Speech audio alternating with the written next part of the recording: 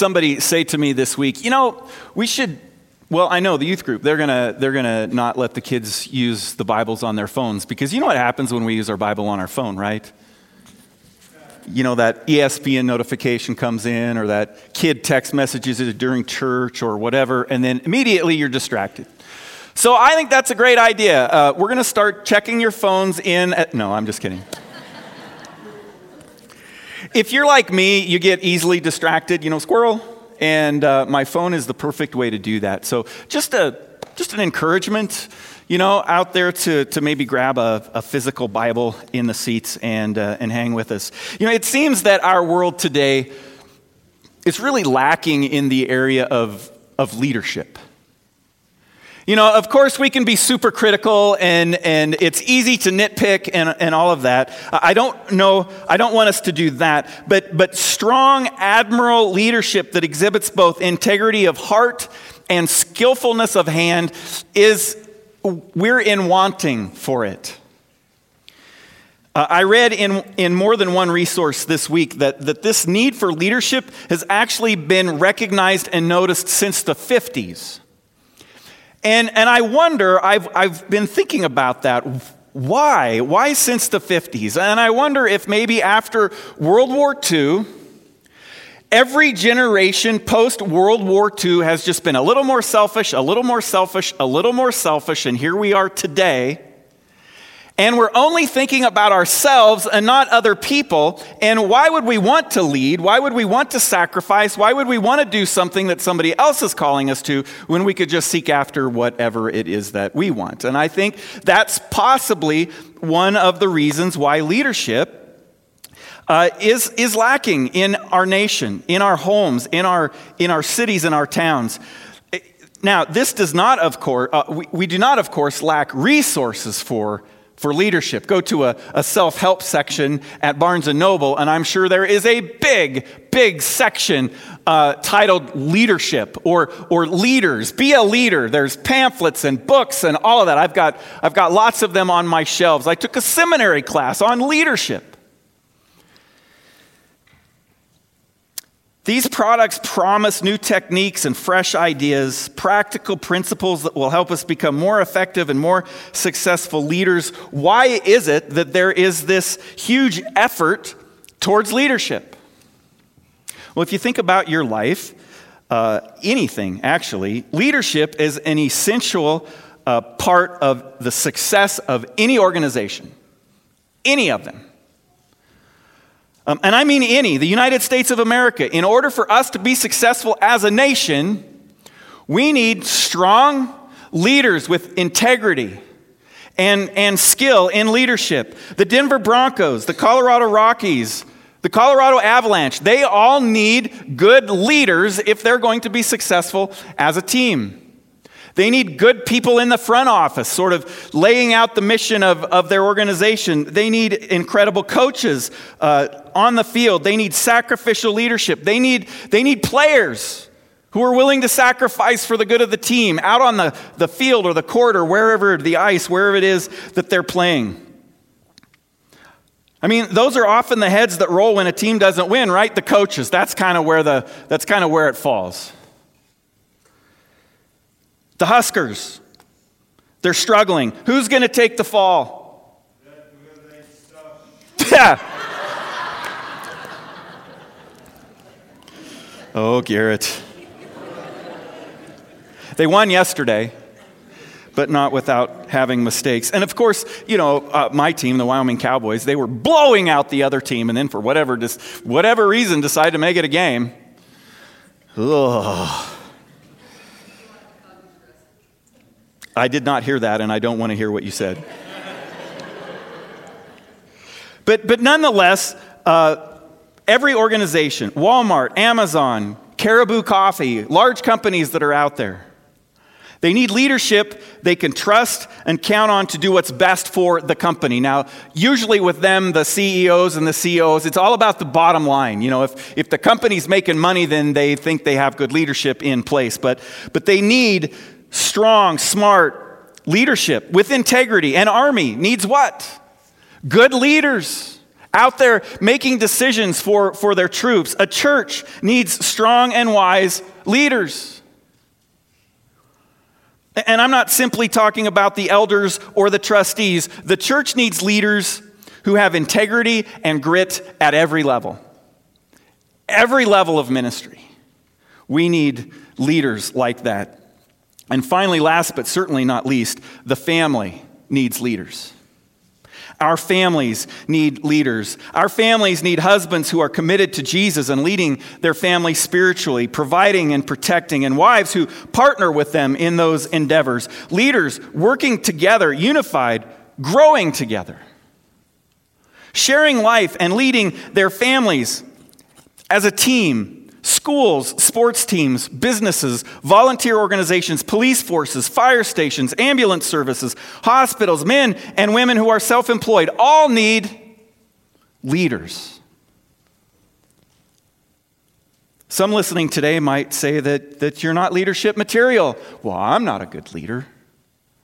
And when the situation arises for you to lead in a certain situation, you do your best to fade back into the wallpaper on the wall so that they don't notice you. We will all find times in our lives, probably on a weekly or even daily basis, where we need to lead. And as Paul continues his letter to the Thessalonians, he covers this idea of leadership. And what makes a person a good leader isn't simply what they are able to do, but it is also very much who they are. Who you are and how you relate to others. The great American entrepreneur John D. Rockefeller stated this. He said, "I will pay more for the ability to deal with people than any other ability under the sun." A survey was given to 200 business managers, and it revealed that the most important single skill of an executive is the ability to get along with people. More than intelligence, decisiveness, knowledge, or even job skills. According to this survey, relationships were more important to good leadership than temperament, technique, or even intelligence. And as leaders in our community and our homes, as parents and bosses and employees, as students and teammates, we all need to realize that we are leaders.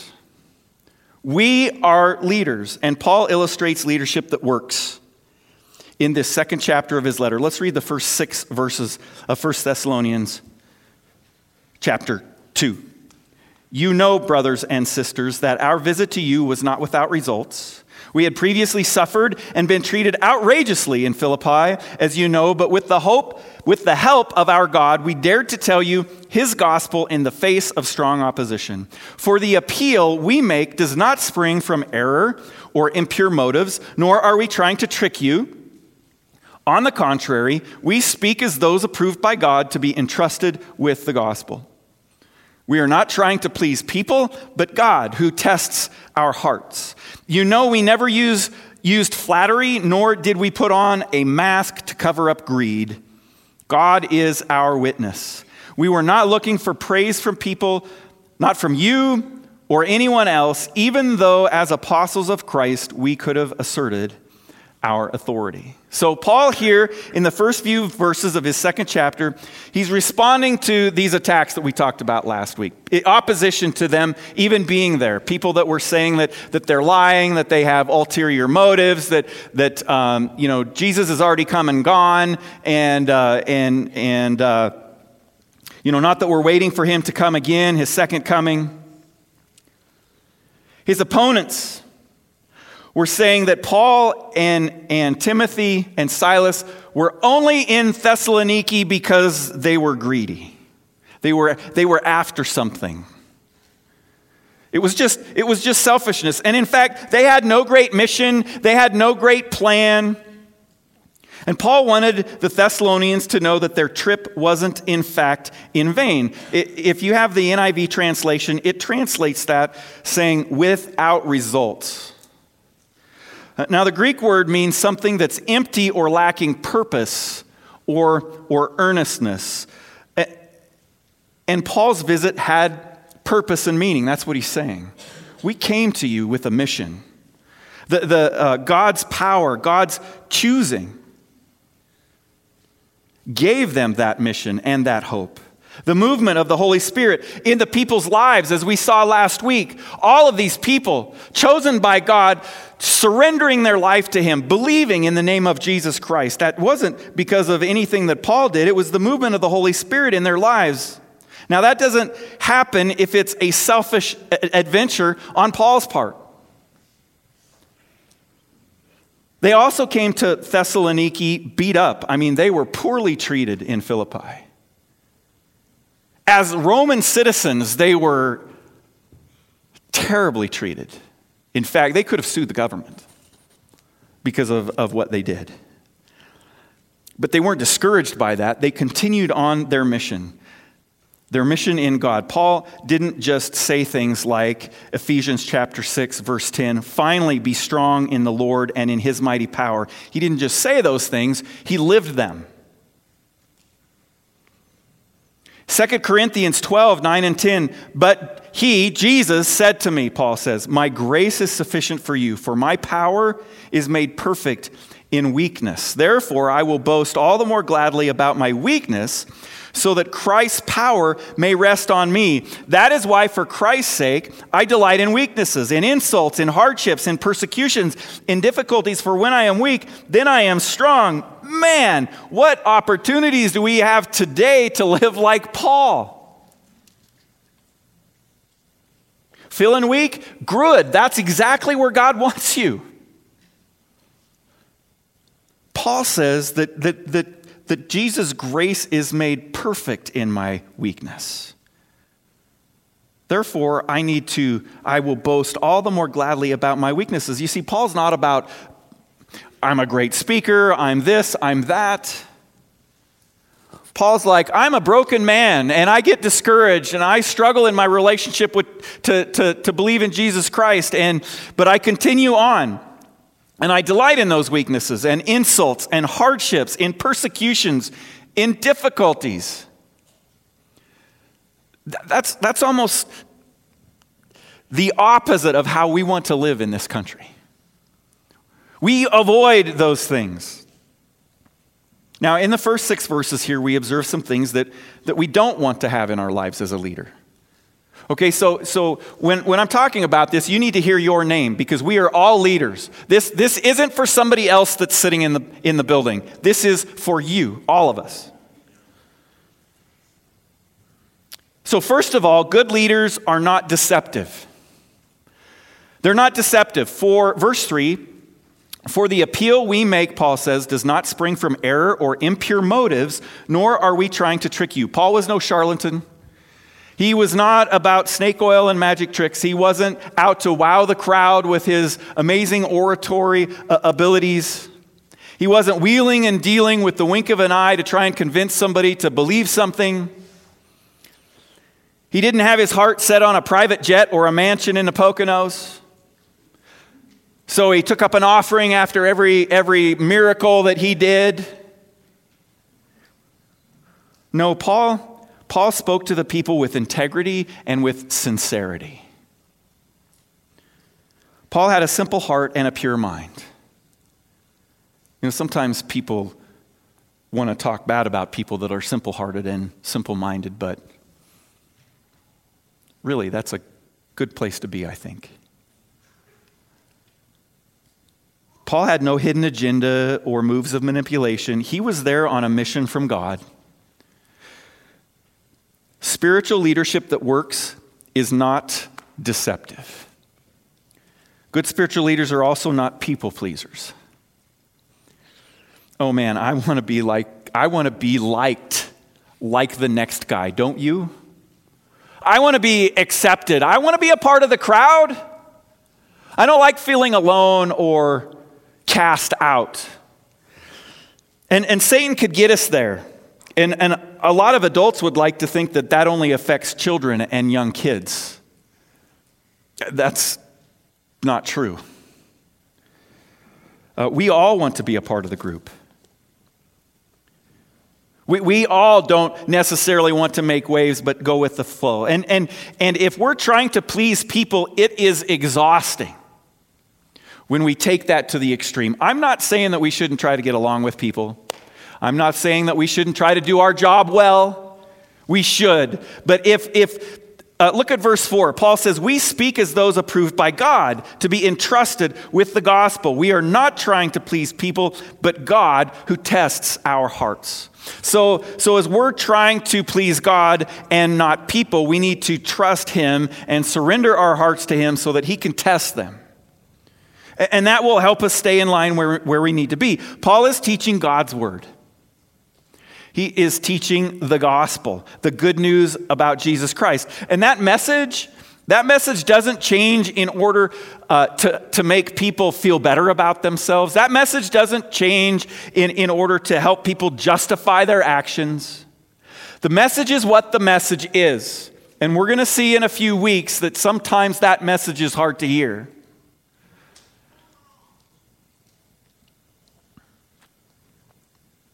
Pleasing God is mission number one. God is testing their hearts. They're submitting to him. This is how we too must lead and live.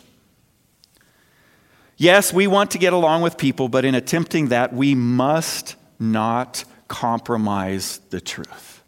I know I've said this before.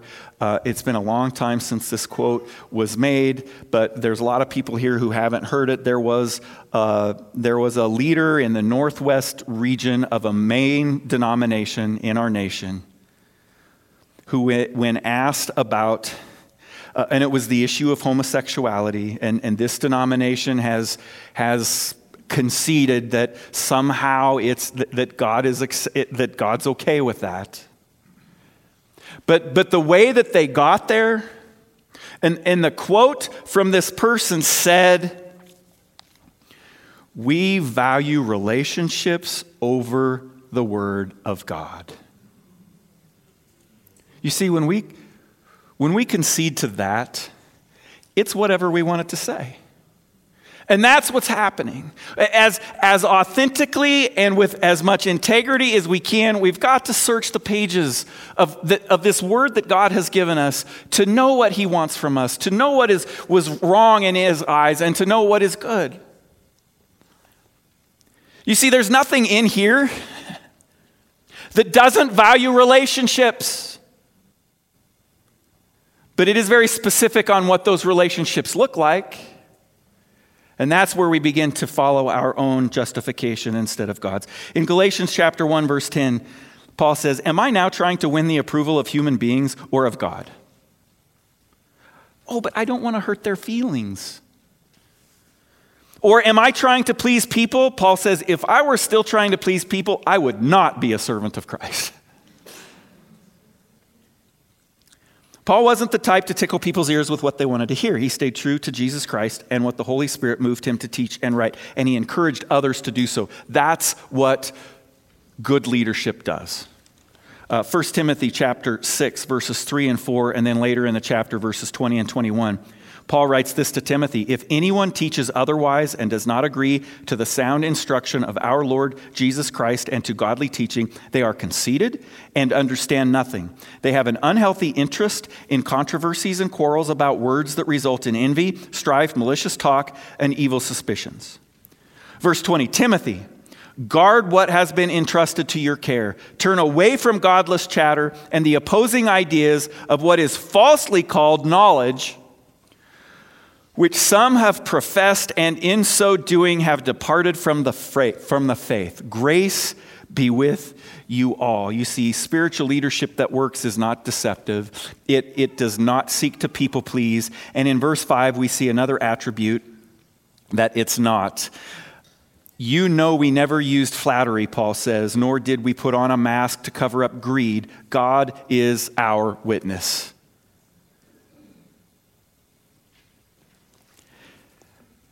Spiritual leadership that works it's not greedy. And, greed isn't just the desire to have more. It's the desire to have more and more and more and more and more. Following greed leads us to a place where it becomes the root of envy, jealousy, and covetousness, and desiring to have what belongs to others. And it isn't just about possessions and money either. It could be glory or accomplishments or power or influence or fame. More and more and more. But with self-control, greed can be kept under control and unmasked. The Holy Spirit helps us with this. Paul, Silas, Timothy didn't preach to the Thessalonians because they wanted more of something. They preached to the Thessalonians because out of love for God and for others. We'll see that in what good spiritual leadership is. It's not deceptive. It doesn't seek to please people. It's not greedy. And number 4, it does not act in an authoritarian manner. Verse 6, we were not looking for praise from people, not from you or anyone else, even though as apostles of Christ, we could have asserted our authority. We could have laid the hammer down. God has made us apostles. Paul had a huge level of authority. Paul's the kind of guy that I wished I'd had during seminary. There were times in class the professor would be teaching, and I'm like, they're saying, well, this could be saying this or this could be saying this. And my question was always, so which one is it? Don't leave it up to me. I want to know what the truth is, and then I'll believe that. I'll follow that. Sometimes it felt like I was just throwing a dart at a dartboard, and whichever thing that it landed on, that's what fit into my system of theology, which is why we have to be cautious as we try and understand what God's word says. There are things that are absolutely clear, black and white, and there are some of those gray areas where we need to discuss and we need to use other black and white things to interpret things that are maybe a little bit on the edge. But Paul and Silas, they weren't looking for approval. They were on a mission from God. They were leading others into the way, proclaiming in the power of the Holy Spirit the saving name of Jesus Christ. Paul's work in Thessaloniki shows us how we should lead in our circles of influence today. Loving and caring for others in Christ. Bearing genuine witness to the good news of the gospel, not by coercion with deception or flattery or greed or arrogance. Instead, we should lead in the opposite ways of those negative things. And then in the next 6 verses, Paul lays out positive attributes that good leaders have.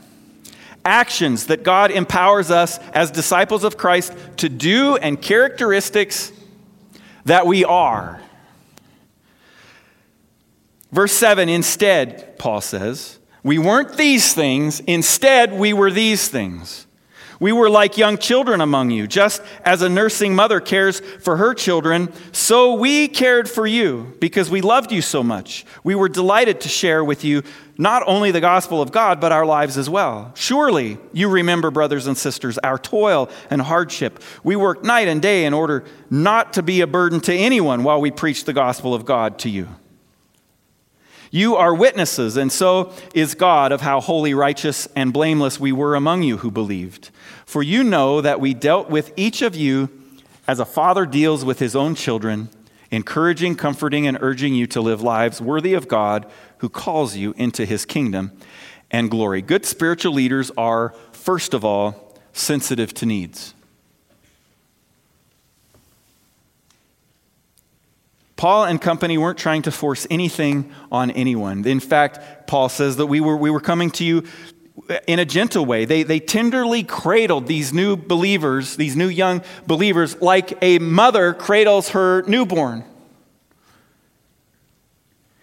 They started them out in their new relationship with Jesus by nourishing them, by encouraging them, by teaching them. Mothers are in a constant state of giving of themselves to their children.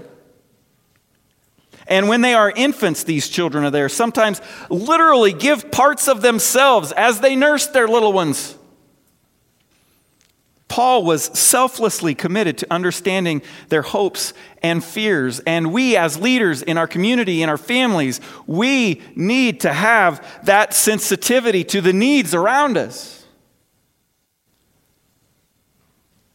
This led Paul to the second characteristic of a good spiritual leader, and that is caring of others. So we cared for you, he says at the end of verse 8. As we are leading others, no matter what the circumstances are, we must care for people as Paul cared for the Thessalonians. He loved them with a strong brotherly love, and they were close to him.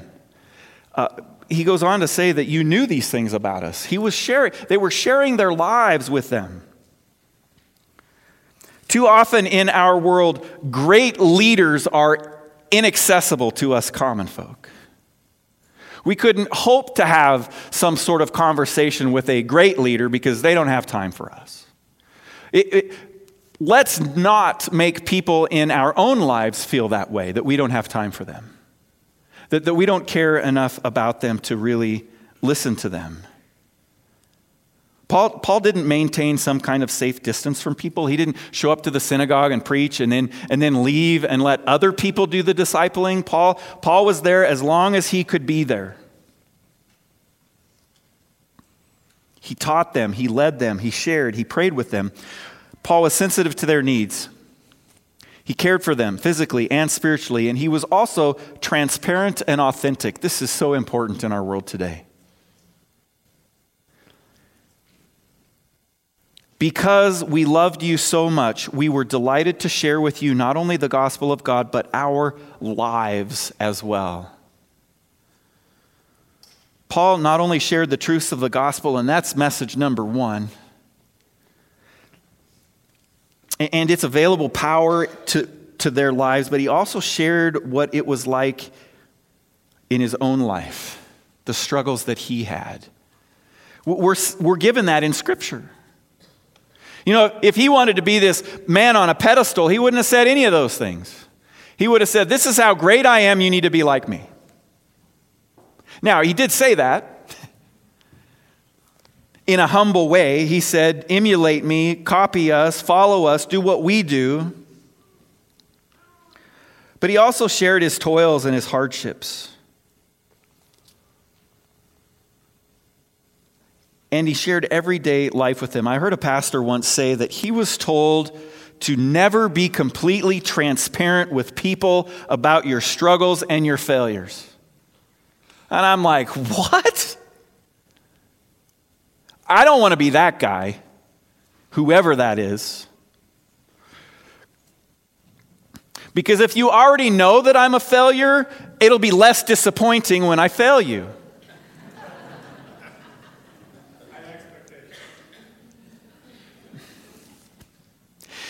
And I'm going to talk about the level of the bar in a second, but it's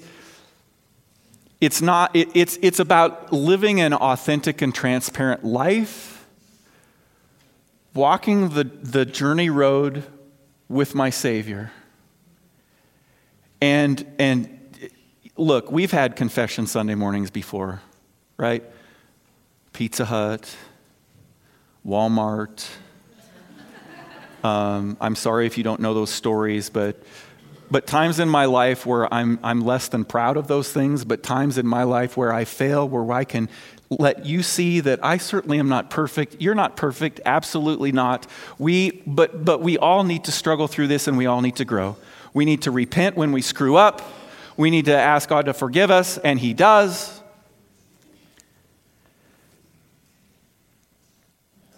But we need to live transparent and authentic lives. That's a characteristic of a good spiritual leader. And then finally, Paul was very enthusiastic in his affirmation of others. He was constantly encouraging them. Oh, we thank God for you in our prayers. He starts out at the beginning and he continues as he goes on through here. For you know that we dealt with each of you as a father deals with his own children, encouraging, comforting, urging you to live lives worthy of God who calls you into his kingdom and glory. Don't you just love being encouraged and comforted by others? And isn't it especially special when it comes from Dad? You know, that's how Paul dealt with people. That's how a good leader deals with people, in a personal and relational way.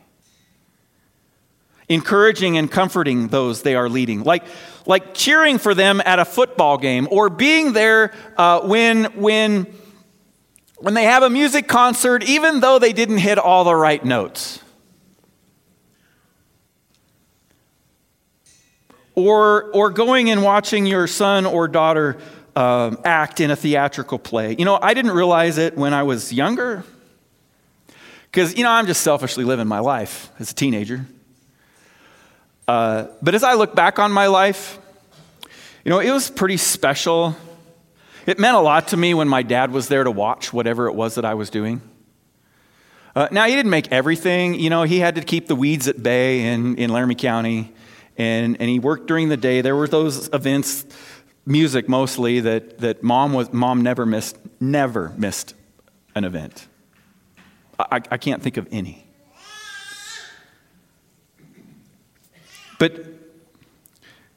But win, lose, or draw, Dad was always encouraging me. In my walk with the Lord, in living righteously, in having knowledge of how to do certain things. He trusted me far more often than he should have, honestly. Hey, take that truck to town. Yeah, full of wheat. Frightening going down that steep hill towards Pine Bluffs with this load of wheat on this single axle grain truck, knowing I'm going to die, but Dad trusted me with that.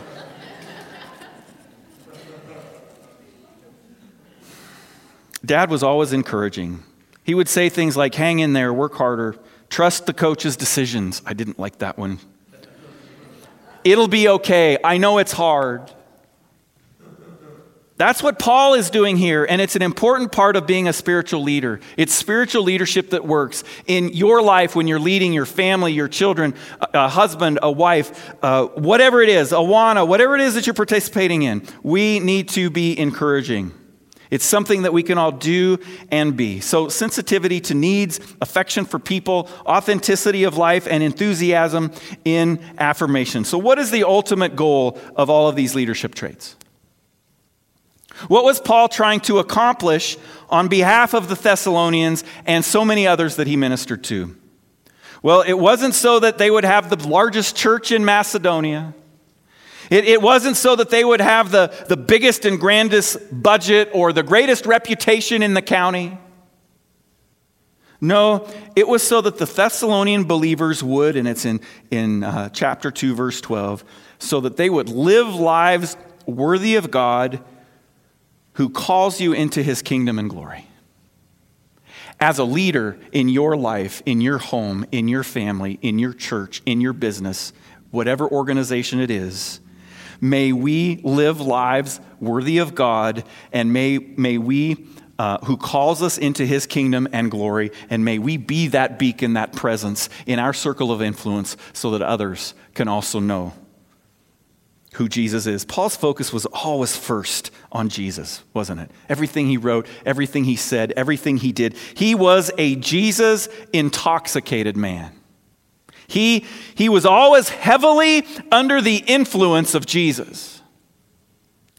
And second, for the benefit of those he served, that they might follow the Lord and enjoy his presence forever. That's how we must lead as well. That's how we must live. Avoiding things from deception to authoritarianism, and embracing everything from sensitivity to needs to enthusiastic affirmation, strengthening those we are leading in their walk with Jesus. Now, as we close this morning, I want to give us 3 practical ways that we can all live lives of leadership. Okay? The first way is to develop inner security. Develop inner security. And I'm not saying here that we all somehow create personal strength and motivation within our own lives. Those always come from Jesus. They have to, or they're empty. Our inner security comes from being assured of the truth of the gospel. I know that God is all-powerful. And in times when I'm struggling with that, I need to remember that, and that helps me stand firm. I need to know that God chose us, that we are all adopted children, and that we have eternal life. When we rest on those truths, When we are engaged daily in our relationship with Jesus and we're empowered by the power of the Holy Spirit, we won't fall into the negative aspects of leadership. We will fend those off. Deceit, people-pleasing. But instead, we will lead others positively, changing the circles of influence that we live in every day. You see, you are a world changer. And as you live for Jesus and as you lead in whatever place he has put you,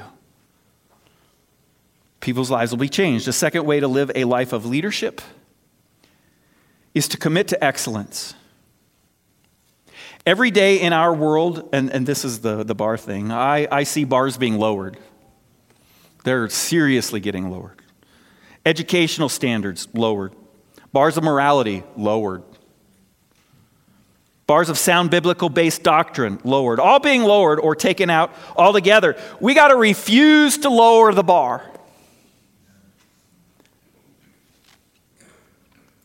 Even if we are alone in our pursuit of excellence, this is empowered by the power of the Holy Spirit. This isn't all on our own, but we still have a decision to make. We still make choices. And we need to choose not to lower the bar. We need to commit to excellence. Ask God for direction this week as you seek vision for what he has for you. Take responsibility for who you are and how you live and follow God with unswerving passion. Don't let anyone sway you from your serving your God. And a third way to live a life of leadership is to maintain a deliberate faith. That means living it. Don't call out to God in prayer or turn to faith when everything else has failed. Do that first. Take that step first. Pray first. Trust your faith in Jesus Christ first. Let's give Jesus supreme control of everything in our lives from the start.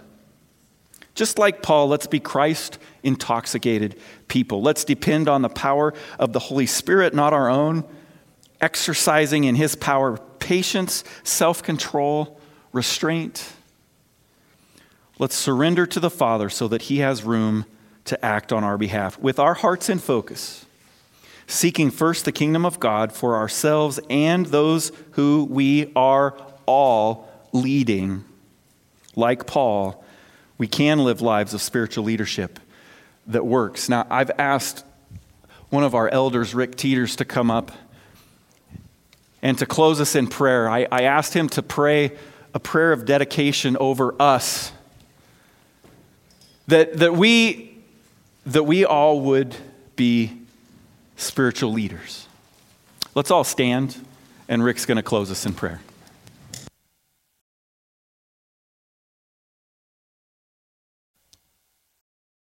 Lord Jesus, as we think of leadership, as we think, Lord, of leaders in our community, leaders in our families, leaders in our church,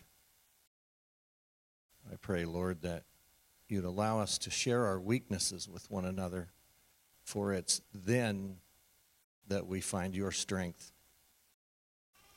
Lord, help us to love one another faithfully. Lord, help us to encourage one another faithfully. And Lord, help us to supply one another's needs. When we see needs in our community, give us the strength, Lord, to answer the call for those needs. We see them every day. Lord, help us to not turn our back on our church family, on our family, on our community. Lord, I think of the fear and the terror that I felt in this room 20 years ago. Lord, I think of the loss of all of our first responders and the people that lost their lives.